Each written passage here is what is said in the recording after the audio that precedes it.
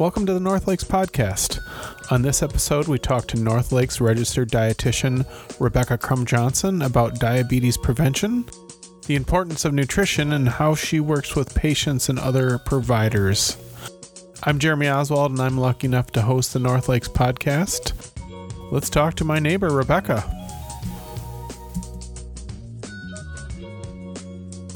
So, welcome to the North Lakes Podcast, Rebecca Crum-Johnson.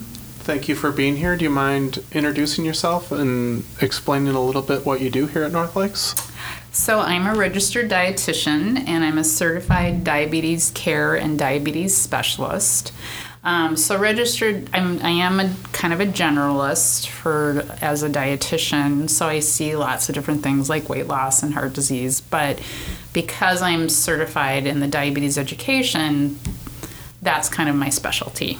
So I see people for general nutrition needs and education, but because of that diabetes specialty, I can also help with like teaching people how to check their blood sugars or adjust their medications. I work with the physicians, so it's a little bit wider scope of practice beyond just doing nutrition education. Kind of, you can do it all. I can do it all. Yeah. Well, there is a lot we could talk about nutrition, but we're going to talk specifically about diabetes prevention today. Can you describe what diabetes is? So there's 3 different types of diabetes. The first one is called type 1, and that's the type that we typically see diagnosed in children. So in that type, their bodies no longer make insulin, or they make very, very little insulin. So they have to go on insulin immediately. And it's a lifelong disease. And so that's a very different animal and less common than what we call type 2 diabetes. And that typically is diagnosed in adults, though unfortunately over the last few decades we're seeing it get diagnosed younger and younger and younger. Type 2 diabetes is where you're still making insulin, but your body has become resistant to the insulin and it's not using it very well. And why do we need insulin?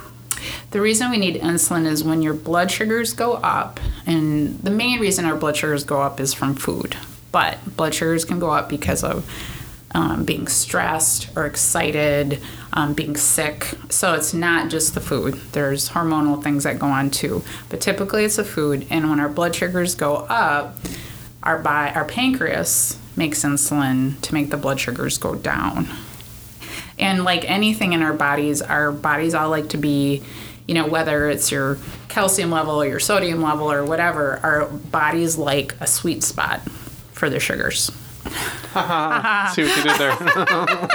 So they like to be in a certain range. So like if you haven't eaten and you get your blood sugar checked, the normal is considered to be about 65 to 100. That's without food. But obviously throughout the day our blood sugars go up and down. It's not like it's going to be 79 all day and it's never going to move. So someone with diabetes, either the type 1 or type 2, make sure I get the the terminology right. Right.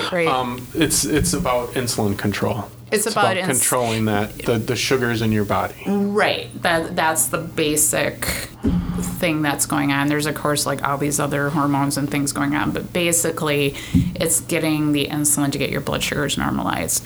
Now the third type of diabetes is the type you can get when you're pregnant.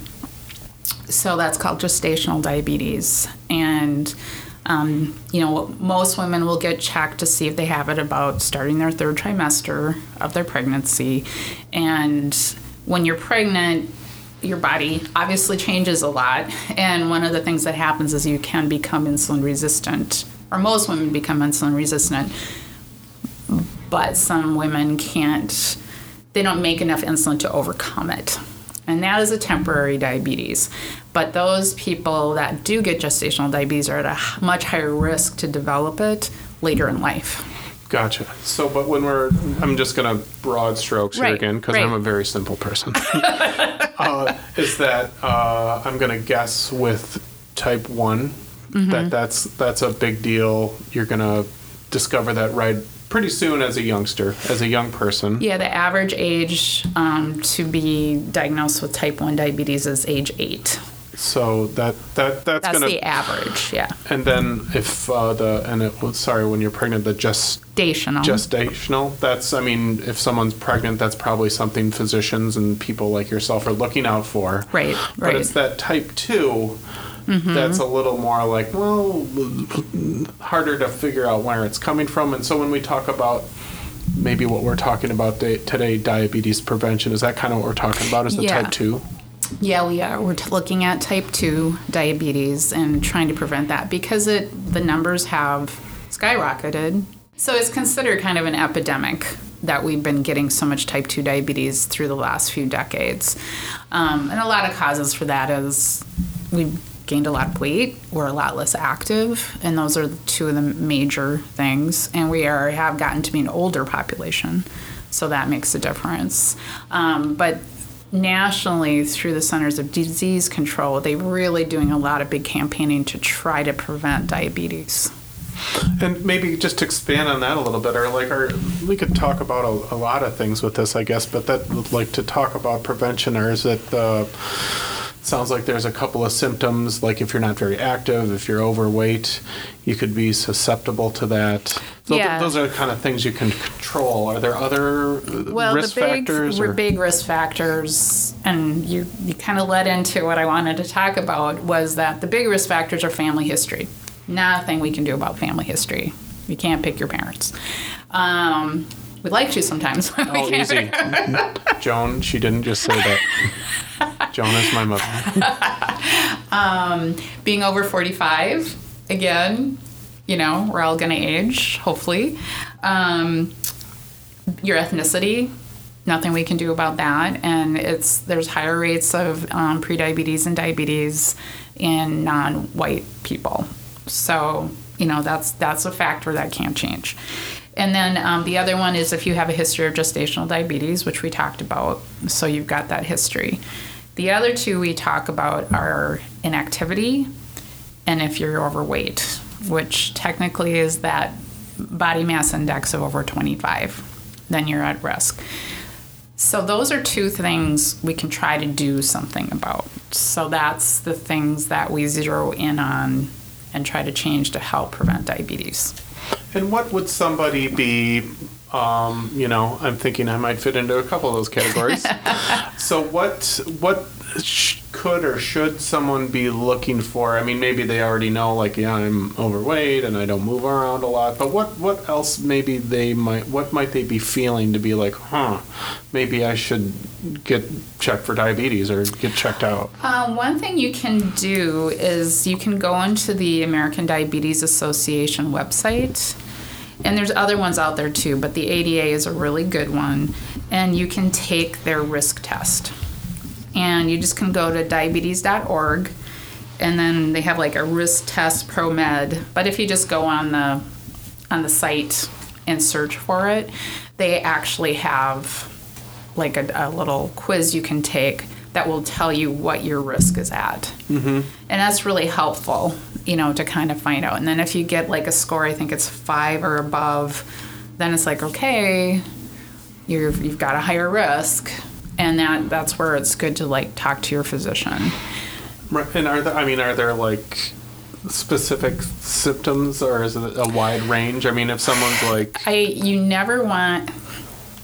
you really don't want to go by symptoms for diabetes, because the problem is you don't get symptoms until your blood sugar is over 200 most of the time. And that's getting to be a pretty high blood sugar. Mm-hmm. So when you're looking at normal is 65 to 100, 200's up there. Yeah. And it has to be there most of the time. It's not just every once in a while it pops up. However, having said that, if you do get the common symptoms are, the one I hear the most from people is, I am so tired, because your body isn't functioning correctly. people get really thirsty. Is this because your body's not working the way it's supposed to? You start getting very thirsty. You start urinating a lot. The urination isn't from all the water you're drinking necessarily. It's just because your body's not using sugar correctly. The other one is dry skin, which in our area is kind of tough in the winter because we all have dry skin in the winter, but it can get very dry. Hunger, blurry vision is another one. If all of a sudden like things get out of focus, and then they kind of come back, and slow healing. So if you have cuts or whatever and they're just not healing like they used to, those are symptoms of diabetes. But again, you're getting pretty high at that point. Okay. We'd like to discover it before then. Because you can do much more for it, I would imagine. Right. It's always better to catch things early, like anything. So that's a lot of great info. I like that. There's a quiz out there online, diabetes.org. Yep. So what else, or what would be your advice to people, like, let's say you're getting a little bit older, you're not as active, maybe put on a little weight. Is there things people can do maybe before they, what should they do? What can they do? Well, there was a study that was started in the 90s, and they, what they did is they got over 3,000 people signed up for the study, which, if you're at all familiar with studies, that's a lot of subjects. And they ran the study for 2 or 3 years, and they were all people that were at high risk of getting diabetes. Like with those risk factors we talked about, they were hitting those risk factors. And so what they had them do is, you always have like your control group where you say, don't do anything. And then they had a group that said, okay, we really want you to try to exercise about 150 minutes a week. We like you to lose about 5 to 7% of your weight. So if you weigh 200 pounds and you're going to lose 5% of your weight, that's 10 pounds. Okay? So it wasn't like you need to get to what you weighed when you were 16 or you have to be in the perfect little BMI. It was just like, can you lose 5%? And when they did that, through the 2 to 3 year study, it decreased the risk of diabetes by over 50%, which is really significant. That was without medication, and so losing that small amount of weight, adding 150 minutes of exercise a week, which comes out to be about 20 minutes per day, really decreased it. And what's really cool is the older you were, the more it decreased your risk. So the people over 60, it brought their risk down by like 70%. And since then, they've continued to track, first of all, the people in the original study, and even up to 10 years later, it made a difference, which is really cool. And then also they keep adding people into the study, who are still doing these behaviors and making these changes, and it's proving true over and over and over again. So a little bit more activity, lose a little weight. You're just gonna, and that doesn't mean you're in perfect health, right? It just means you've done this little bit, and that's going to really help you prevent diabetes, right? And I really like to emphasize to people that it's the first, 5 to 10% of weight you lose that helps your overall health the most. It helps with blood pressure and heart disease and diabetes. Every pound you lose takes 4 pounds of pressure off your knees. I love that stat. I was gonna I'm glad you brought it up because I know there's some number, there's some magic thing. So say that again. So every pound you lose takes about 4 pounds of pressure off your knees. So if you lose 10 pounds, you're taking 40 pounds of pressure off your knees. You could do the old, put 40 pounds on your back, and that's what you're taking off. So I'm constantly trying to encourage people that they don't have to be that idea of perfection of what they think. Whatever they get it, where they get it from, that's not necessary. Any little bit helps. I love learning a little bit more about what you do. So let's say somebody's tried this or you come across them. What do you recommend, or how do you help people in your role with this? If they get so far that they're, in here seeing a specialist such as yourself. Okay, so for if they do have diabetes, the first thing we always want to look at is diet and activity, And I really want to emphasize the word activity and not exercise, because it's just getting moving. It's not that you have to get a class. It's not that you have to sign up for a 10K run or anything like that. It's just moving. It can be walking in place in front of the TV. It can include snow shoveling. It can include, gardening. It can include all that stuff. It's just, please move, and it can be 5 minutes here, 5 minutes there. It doesn't even have to be like the 20 minutes, so we just want to get people moving. And my philosophy is that I start where the person's at. We don't tell everybody this is what your goal is and that's what it must be. It's like, if you don't move at all, gosh, can you do 20 minutes of movement a week? It's just, we need, and then I'm also working with people who have trouble moving or, have arthritis or whatever it is. And then, of course, food, which is, I'm a dietitian, so I emphasize food, and I believe in it greatly, that food is medicine and it makes a huge difference. But food is a joy, and food is to be enjoyed. So you have to have that balance. But again, starting where people are at. I always, we go through like, what are you eating now? Well, where can we, try to give them some education. This is how you can improve things. Looking at what you're doing, where are you willing to make a change? So them getting that information and then choosing that low-hanging fruit first.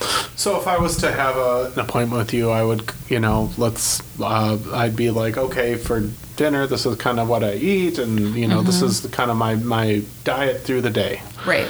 And how do you make sure people aren't lying? Well, you can't. And I always assume there's usually a little, fudging here and there. And some of that's not on purpose. Some of it is like I don't always realize what I'm eating or doing or drinking, but that's the information we've got. And sometimes just through the conversation, like, when I'm very specific, what do you have? What's the first time of the day you eat, and what do you have, and blah, blah, blah, blah, blah. And then as our conversation, and I'll say, do you eat anything between meals? Well, no, not really. And then as the conversation goes, it's like, oh yeah, there's a bowl of ice cream every night. And, so just having that getting into a smoother conversation where we get to know each other. A first session for me is, I really want to get to know the person. And it really influences, like, do you have shift work? Who do you live with?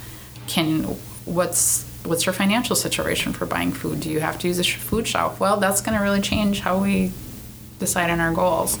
So it's got to be very individualized. It's not like you have like, okay, you're a 50-year-old male. Here is your diet. Right. Nice to meet you. Nice to meet you. No, yeah. That's not going to work. No, it's not. And why would... food is really emotional, and it's really personal, and it's cultural, and it's historical, and, and what are your cooking skills? It's just like there's so much involved. It's not just taking a pill in the morning, and so, we just have to really, like, take our time and kind of figure things out. Yeah, there's those people that are like, I would say engineers are some of my favorite patients because they love data and they love detail. So like, those people that just glom onto it and go. But most of us, it's one step at a time.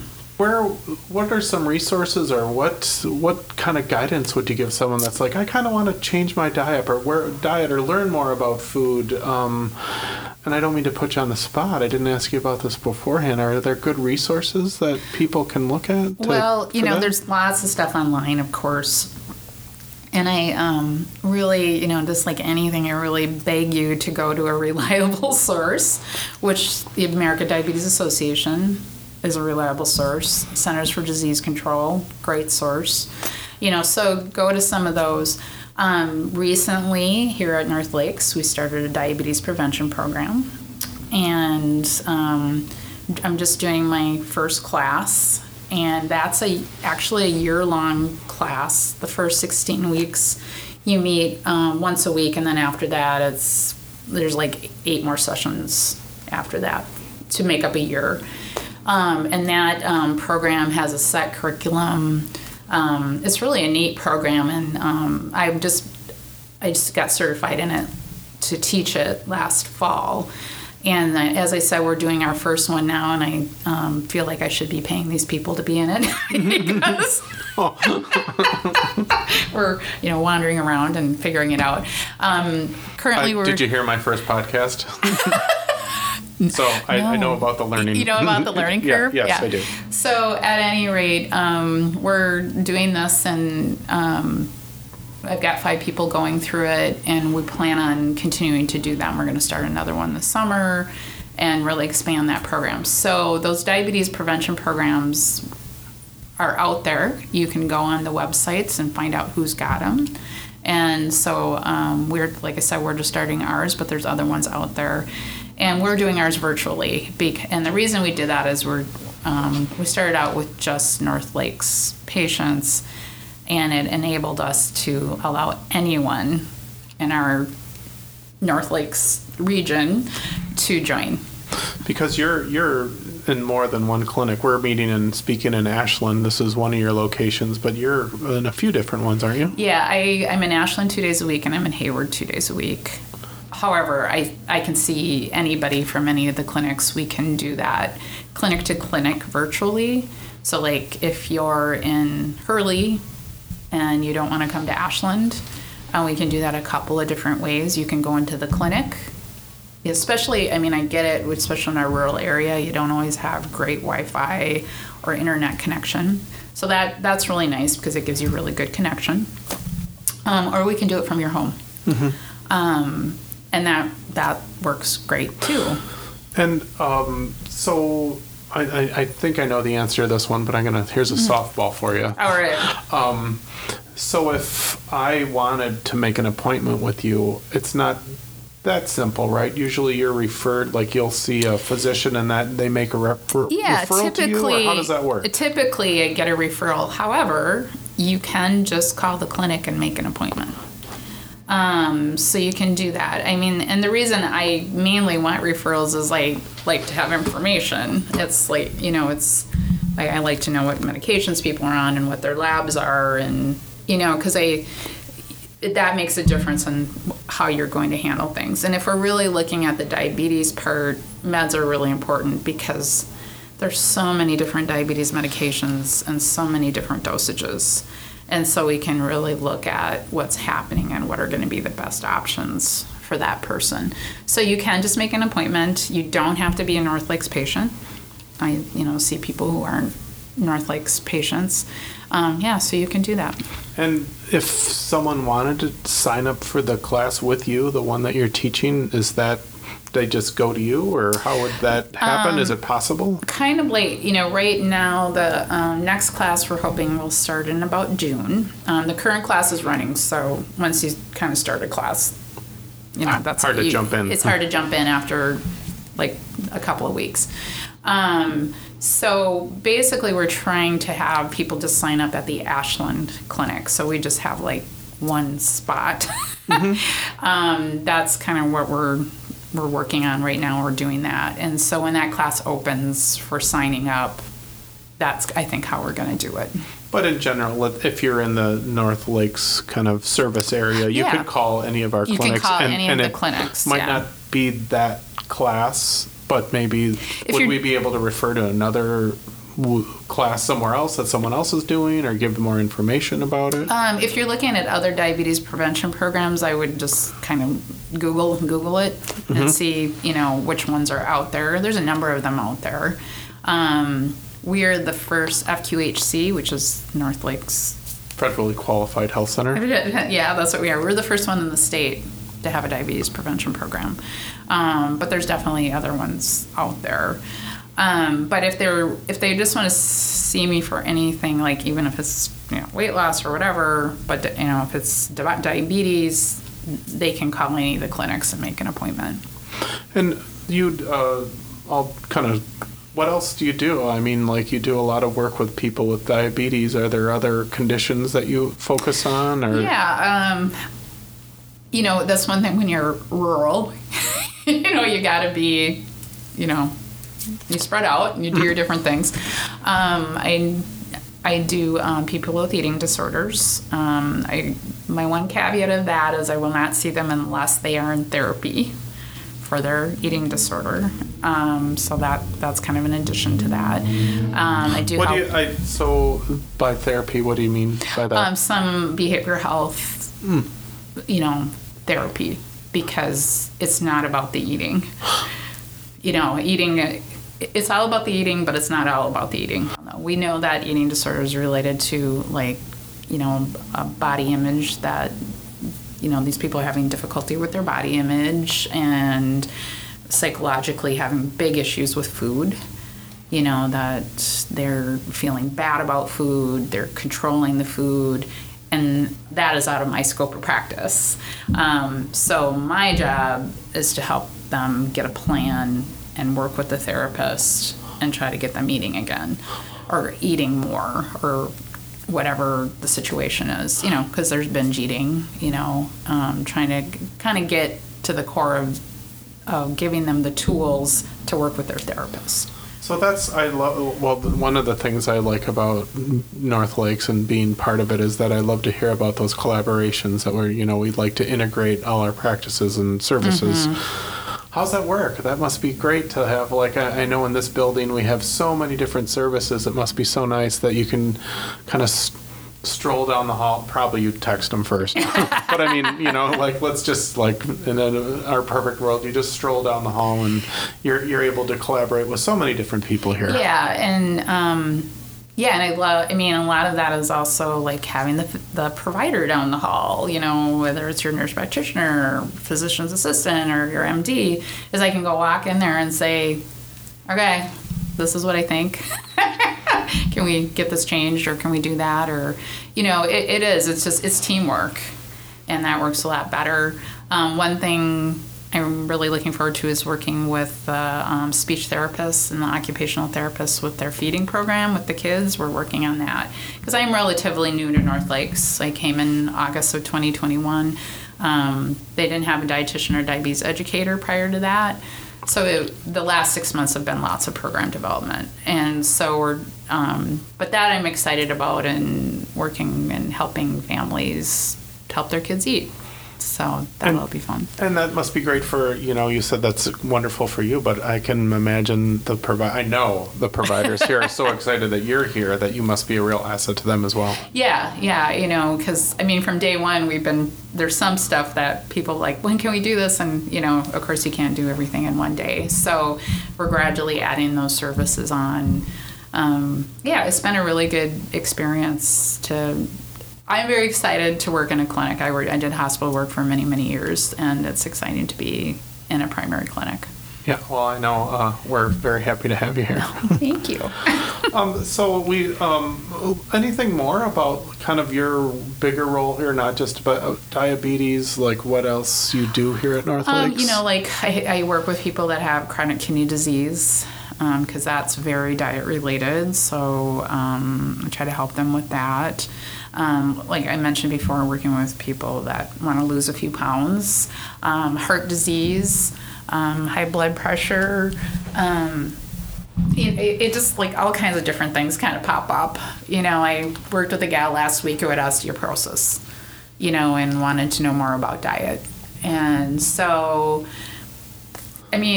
we all run on food. Everything we do runs on food, so it kind of relates to everything. So many questions. I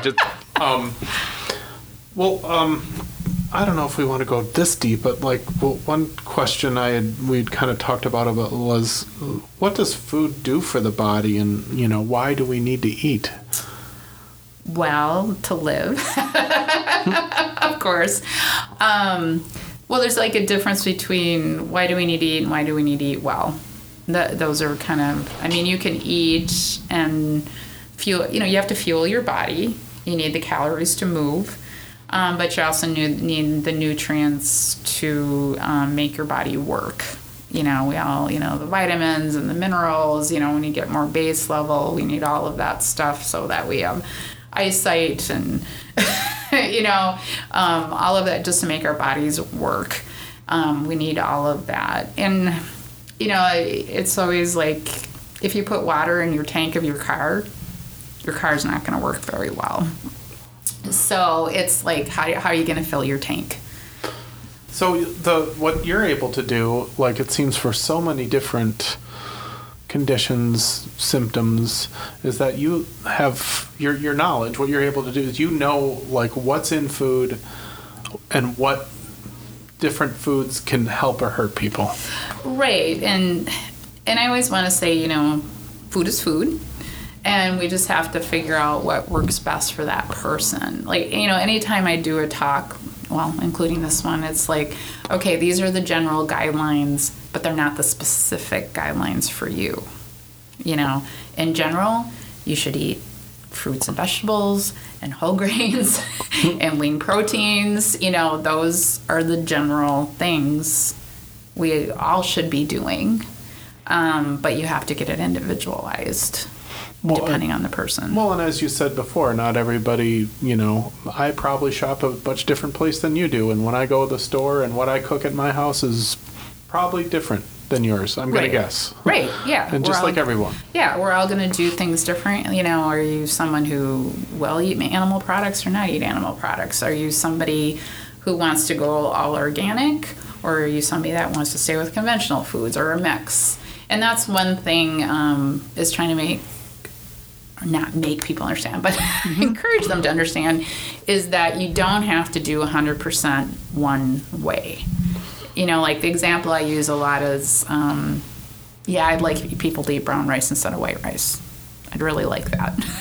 However, I get it. I was raised on white rice. Margaret Crumb did not do brown rice. And so I didn't even know if it was on the food shelves at that point.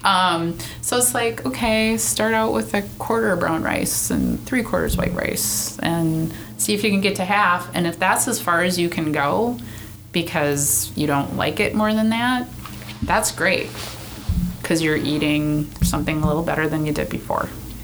So it just doesn't have to be perfect. And I don't know if you're like, now I'm going to just think about like just eat like food and where you get, like it's all kind of where you grow up and how you were brought up. Is that where people learn? And oh, yeah. Yeah. It's, that's where we all start is where we fed as kids, and I was very fortunate that I had a mother who was a wonderful cook. And we all love food and, it was fantastic. But like I said, no, we had white pasta and white rice and canned vegetables. And, that was very common in my era that's how people ate and people still eat, but that changed, obviously, me being a dietitian, that was going to change for me. What made you get into this? Oh, heavens. Okay, we have to go back to the mid-'80s. But I actually started out as a speech therapist major. And then actually shadowed a speech therapist and said, well, yeah, this isn't going to happen. This is not for me. And I was always very interested in food and eating well, like, late teens and that kind of thing. And then, I was always active. And so I was always interested in that health stuff and kind of accidentally found out there was a thing called a dietitian. Mm-hmm. Right. And somewhere in my freshman, sophomore year of college and kind of showed up to the department near where I was at the time and got into the program. So, and it's been a good choice for me. It's been a very good choice. Mm. And I love dietetics and the fact that it's very science-based. It's evidence-based. But I love the counseling part of it. Well, that's got to be like when I do this podcast, what I like is that here you're an expert at it, and I'm like, I kind of know some stuff, so I can ask you some questions. So, and I know the science of how these microphones work and all that kind of stuff. Right. But I love that when you can kind of translate maybe your bigger knowledge and synthesize it so people understand. Sounds like that's something you really like. I love it. I love that part, is just helping people, transfer that information, transferring that information and helping them make hopefully positive changes. Well, and describe it in a way that they can use. Right. You're not going to say, your sodium level is 0.75, and what we're really that's not, except for your engineer friends. Yeah. Oh, my engineer friends they'll love that. who love checking their blood sugars. Right. They love the data. Every person's so different, and I really love that. It's fascinating to watch people make changes, and it's really fun when you see light bulbs go off. That's super fun to see that happen, and it's like, oh, I get it. And sticking with people, because some people basically it's like 2 sessions, off they run, and which is great, but it's really fun to really work with people, even gradually, and just because sometimes I'll say, when people are frustrated and they say, I haven't changed anything, and I'll say, well, let's talk about where you were a year ago. And they're like, wow. To reflect on, look. Things have changed. It's like, things have changed. And it's not like you're not, here's the pill. You can't, it's like here's, or, it isn't a kind of a one session deal that you need to stick with people. Well, not. Do you? I'm working with people we're asking them to do hard things. I'm not saying that this is easy. It's hard stuff. It's hard stuff to change any kind of behavior in your life. So, and again, like I said, food is emotional. We love food, we have weird relationships with food sometimes. So, you're asking people to do really hard things. And you might not be just asking that person, but if it's a whole family, that you're like, so do you have to help with that too? Or is that an obstacle, or can you help people like a whole family, or? Well, often you are, especially, if it's a parent, you're, really changing things up, or, and the spouse of someone. I love it when people bring in a support person to their appointment. Because it's a family affair, and you're, and that's why, especially when somebody comes in the first time, it's like, do you live with somebody? Are you making meals for kids? Are you, is it a multi-generational household? Because that is a huge factor, I always say there should be a support group for spouses who have skinny spouses that can eat anything they want. Because we even talk about that as like, well, my husband can have a huge bowl of ice cream every night and he's still his high school weight, So, you have to talk about that stuff. Yeah, well, like one size doesn't fit every family. No, not at all. So, it's just making little changes and hopefully getting into a positive space. Yeah, and I love that you talk about how it's, food is so social and, so, and I'm going to guess just from what kind of knowing you that it's got to be hard. Like, holidays must be trickier when you advise people if they're going out to eat with people, like. Right. And that's one thing, like the holidays, I tell people it's a holiday, go celebrate. I almost hate, like, the healthy recipes for the holidays, how those come out, because it's like, okay, if you stick to the one day, go have some fun. It's the other, it's just don't do it for, between Thanksgiving and Christmas every single day. Enjoy your holiday. If it's your birthday, have a piece of birthday cake.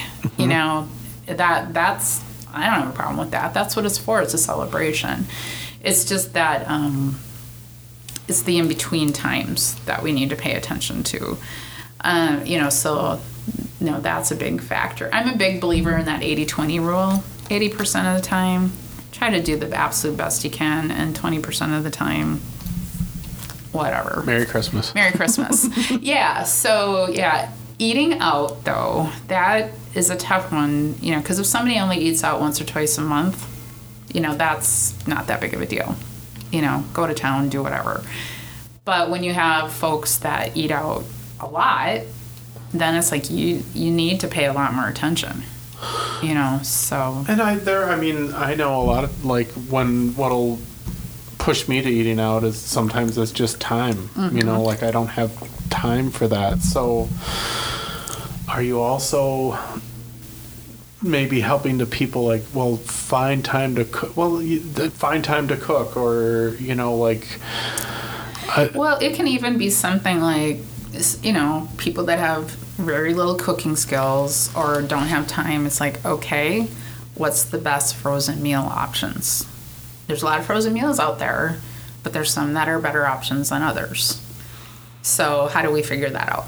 So I'm just going to guess that you're spending some time teaching people to flip that package over and read what's on there. Read the label. Read. Do you want to talk a little bit about that, or what should people be looking for there, or what's good and bad? When you read the label, the first thing that's the most important thing is what's the portion size. Because what you think may be a portion size is not what may be on the label. So you really, and don't complicate it. If it says it's 2/3 of a cup, it's 2/3 of a cup, because it'll have the weight on there too. Okay, if you want to weigh your food, good for you, but most of us are going to look at the 2/3 of the cup. So really look at that. And a lot of times for labels, it's comparing it to another food. So let's say cereals, for example. You want, if you have Cheerios and you have a really high sugar cereal, kind of looking at, okay, what am I looking at calories? If you have diabetes, what am I looking at for carbs? If you're trying to avoid added sugar, what are you doing? And again, that's individualized too, because if I have some folks that really need to watch their sodium, I'm going to say you need to really look at that sodium and know what that is. So it's very, again, individualizing it about what are you watching out for. For some people, it's just simply they want to watch their calories. But kind of the joke is I am always going to teach people how to read labels, but I really want them to eat food without a lot of labels. Mm-hmm. Because you want people to eat whole fruit and whole vegetables and, meat, fresh meat. And, but, that would be ideal, but that's nothing. But that's what you do, though. That you're going to see where everyone's coming from. You're going to learn about their life. You're going to know what's going on with them, and then give them guidance on how to adjust what they take into their bodies, and really, with all those factors in mind. Right. Yeah, it's a lot, and that's why letting people go gradually into it is important. Yeah, and it's not an option to be just everyone stop eating. It's not another thing, that you're not able to just stop with the food. We all can be Gandhi, but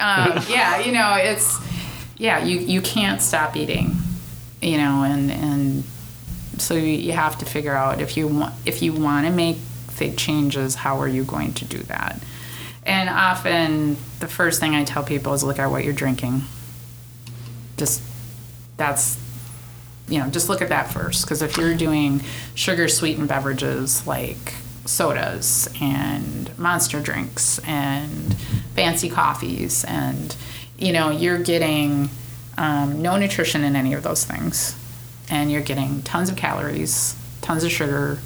So if that's a really, really easy place to start. Alcohol, how much alcohol do you have? Tons of calories in alcohol. Not even looking at the other things alcohol does, but just if you're looking at calories, tons of calories. So looking at that first, is a good place to start. So there are maybe working with you, it's not huge changes, but just little things like that. Well, some or it could be big things. Yeah, again, it depends so much on the person. I sometimes have people walk in my office and they have completely changed their diet because they like get diagnosed with diabetes, and they'll come into me and they're like, this is what I've done. And it's like, wow, you're amazing. You know, I mean, that's really cool. You did that. And so we'll just kind of go through it, and I'm like, you did a great job. Let's keep this, you know. But the hard part of that is being told you have diabetes or congestive heart failure or whatever. It's very frightening. You know, it's like, you know, kind of getting scared straight. So it's like, okay, I'm really super happy you've made these changes. How can we make it that you can sustain them? You know, and that's the other issue is like a lot of us are very good at making this like huge change, and then it's like 3-4 months from now, I'm not so scared anymore. You know, you've forgotten about it. Yeah, you know, now can I keep some of that stuff up? Well, and that's what I was kind of getting at with, you don't get to just stop eating.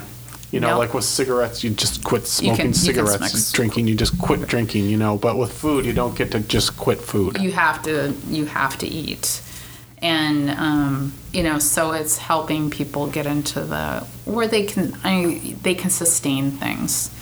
You know, that's why with a lot of like the extreme diets, okay, great, you lost 50 pounds, but can you eat that way the rest of your life? The majority of us can't. It's too difficult.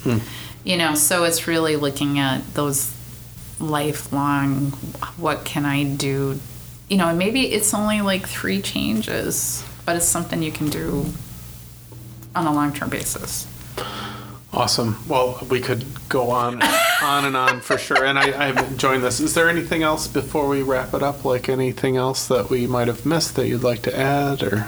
No, you know, I just don't want people to think I'm, you know, going to judge them on what they're doing. I've been a dietitian over 30 years, and I can't say I've seen it all, but I've seen a lot, and I'm not going to think someone's a bad person or that they're dumb or, you know, whatever. You know, we have so many things thrown at us between commercials and sale. You know, there's so much that goes into what you're going to eat that I just want people to know that if you come in and see me, we're just going to sit down and try to figure out what works. I think when you've said you're going to meet people where they are. Right. Yeah. Well, thank you so much. I've got one last question for you. What? What's in your car? Oh my gosh, in my car? Mm-hmm. Cross-country skis. Snowshoes. They just hang out with me all winter because I'm too lazy to put them in and out. And then you never know when you're going to ski.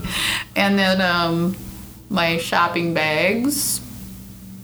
And, I do, because I go to Hayward, I have audiobooks. Makes the trip much more pleasant. Well, excellent. Well, thank you so much. Rebecca Crum-Johnson, it's been so nice to speak with you. Thank you so much for coming in and doing this. Thanks, Jeremy. It's been fun. Okay, thanks. Have a good day. You too. Okay, bye. Bye. All right. Who has their 15 minutes of activity planned for today? Ever since Becca and I had this conversation, I've been trying to keep moving and get in at least a little bit of activity every day. That was some great advice, and it's felt good to get moving a little bit, so thanks, Becca, for the inspiration. North Lakes Community Clinic is a federally qualified health center located in the northern part of Wisconsin.